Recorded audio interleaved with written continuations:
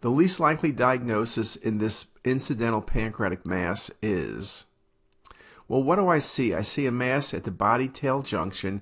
It's kind of cystic with the rim. The gland distally looks atrophic. Kind of a not a bad place for IPMNs, but when you see IPMNs, you usually see a dilated pancreatic duct.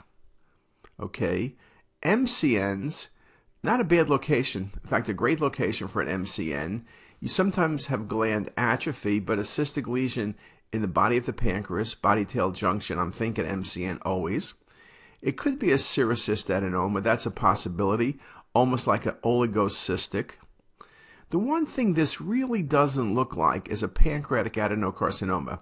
Now, I have to admit, this is a tough case trying to figure out what exactly it was, and in fact, at the end of the day, it was a mucinocystic neoplasm.